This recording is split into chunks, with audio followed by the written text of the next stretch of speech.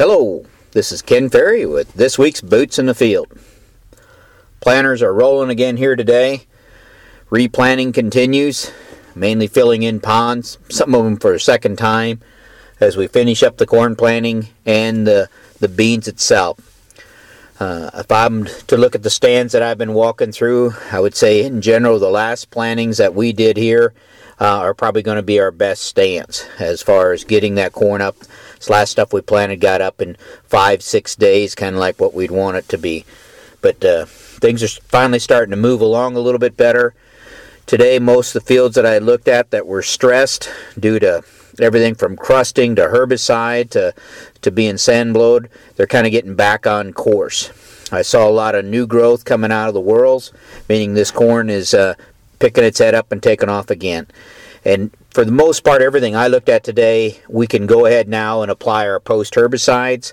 We're getting an inch to an inch and a half of new growth up out of that whorl, and it's now back to its regular metabolism rate. It can handle the sprays that we put on it. Now, if you get out there, and we saw some of this today too, if you get out there and there is no new growth from last week, you better put that part or that field on the replant list because it's not coming back. It should have had new growth, at least an inch to inch and a half from whatever damage was done to it.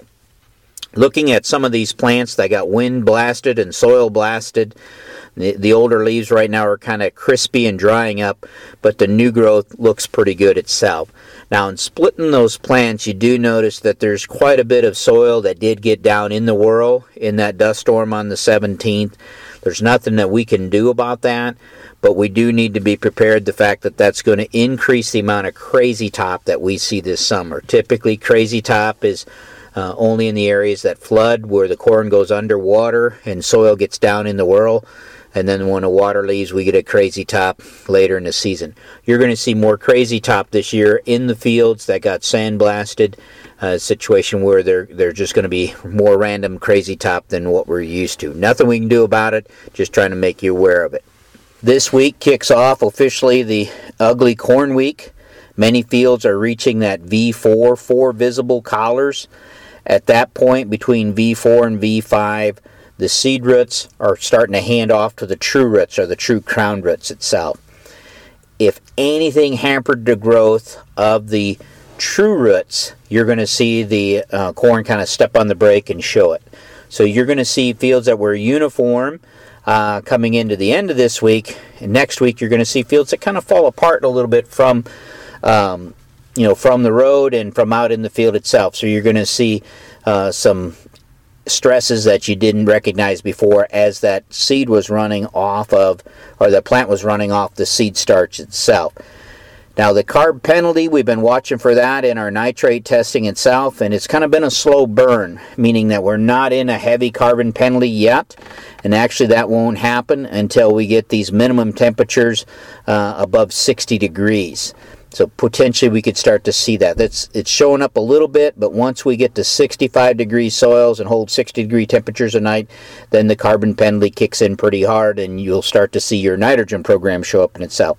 So far we're just on the tip of that. That's yet to come within it itself. But you're going to see some uniform fields next week, maybe already this week, depending on the age of your corn. But as it moves in that V4, V5, we'll see some of the sins of the spring show up. We'll see some of those issues that we didn't recognize are out there will be out there itself.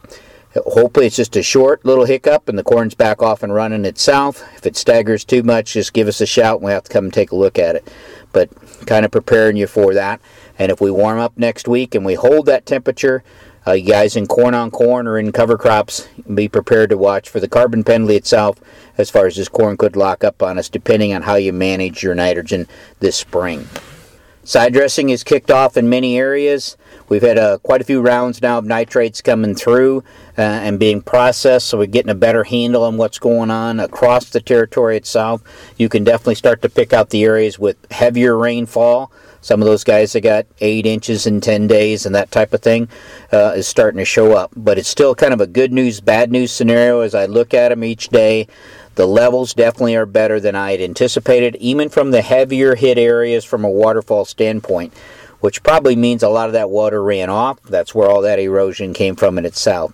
The bad news is we are still carrying, and I guess it'll probably stay that way, we're carrying heavy loads of nitrogen in the second foot. It's not uncommon to see the second foot carry equal to the top foot itself, which that's okay. We can still reach it at a second foot, but it's also indicates that we've moved nitrogen out of that top foot.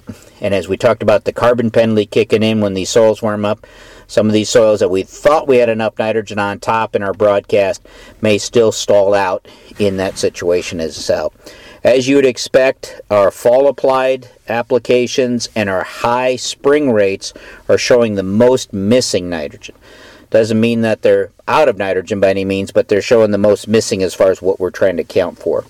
Now, we are adjusting for that in the side dress recommendations accordingly, depending on the fields and where it's at.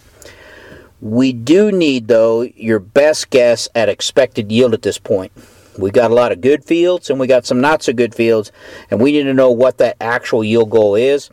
And some of these yield goals you guys are lowering, and that's okay if you expect the yield to be off based on your counts out there. But we do need to know what the stand count is. So if you've lowered your yield goal from earlier projected because the stand is poor, but you have a lot of late emergers, let's say, so you got 33 or 4,000 plants, but you think you only got maybe 25,000 uniform plants out there, and we talked about that last week as far as how to calculate that yield based off of uniform plants. Take the non-uniform plants and give it a half a value. We need to know the total population when you turn in your nitrate worksheets. I'd like to say, well, we can just lower yield goal because your stand's not that good, but if you got 5,000 or 6,000 late emergers out there, unfortunately, we still got to feed them or your good plants are going to run out of nitrogen itself. So kind of keep that in mind when you're out there pulling nitrates and doing your stand counts and making your yield estimates. Some guys have been raising their yield estimates. Glad to see that. Tells me I got some good stands out there. But if you've got a situation where the yield has been lowered due to uneven emergence, make sure we know the full stand versus the actual ear count out there itself.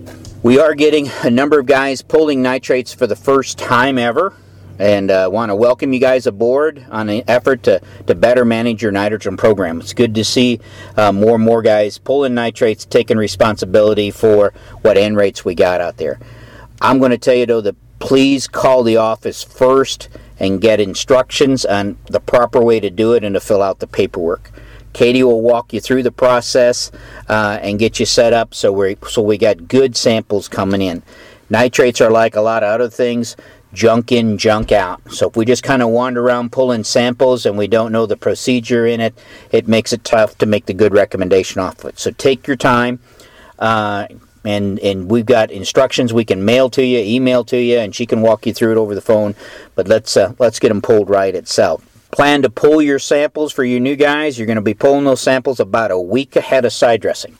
So it gives us some time to get your maps made, get things turned around, and we can react to it itself. So a situation where we need a little time to get it through the lab itself. If you plan to hold some of your side dress nitrogen back for a later Y drop application, we need to know that too, so we can adjust that in what type of rates we're going to do for the first go around itself. The teams are running hard at the summer soil testing, and we got a number of them running wherever we can find dry soil and keep them going.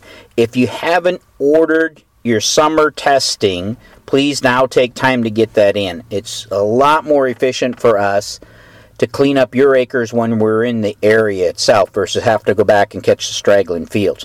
So if you haven't got those orders in, get them turned in to Kevin or Katie so we can make sure that as our crews are moving through the area, cleaning up fields, we can get them. Samples that are taken now in the summer allow us to get the Rex back to you and make it a lot more efficient in the fall. So you've got your Rex back before fall harvest starts. But the soil testing crews are hard at it, and let's keep them busy, make sure we don't miss too many within the area itself. With that, have a good holiday, keep her safe, keep her moving.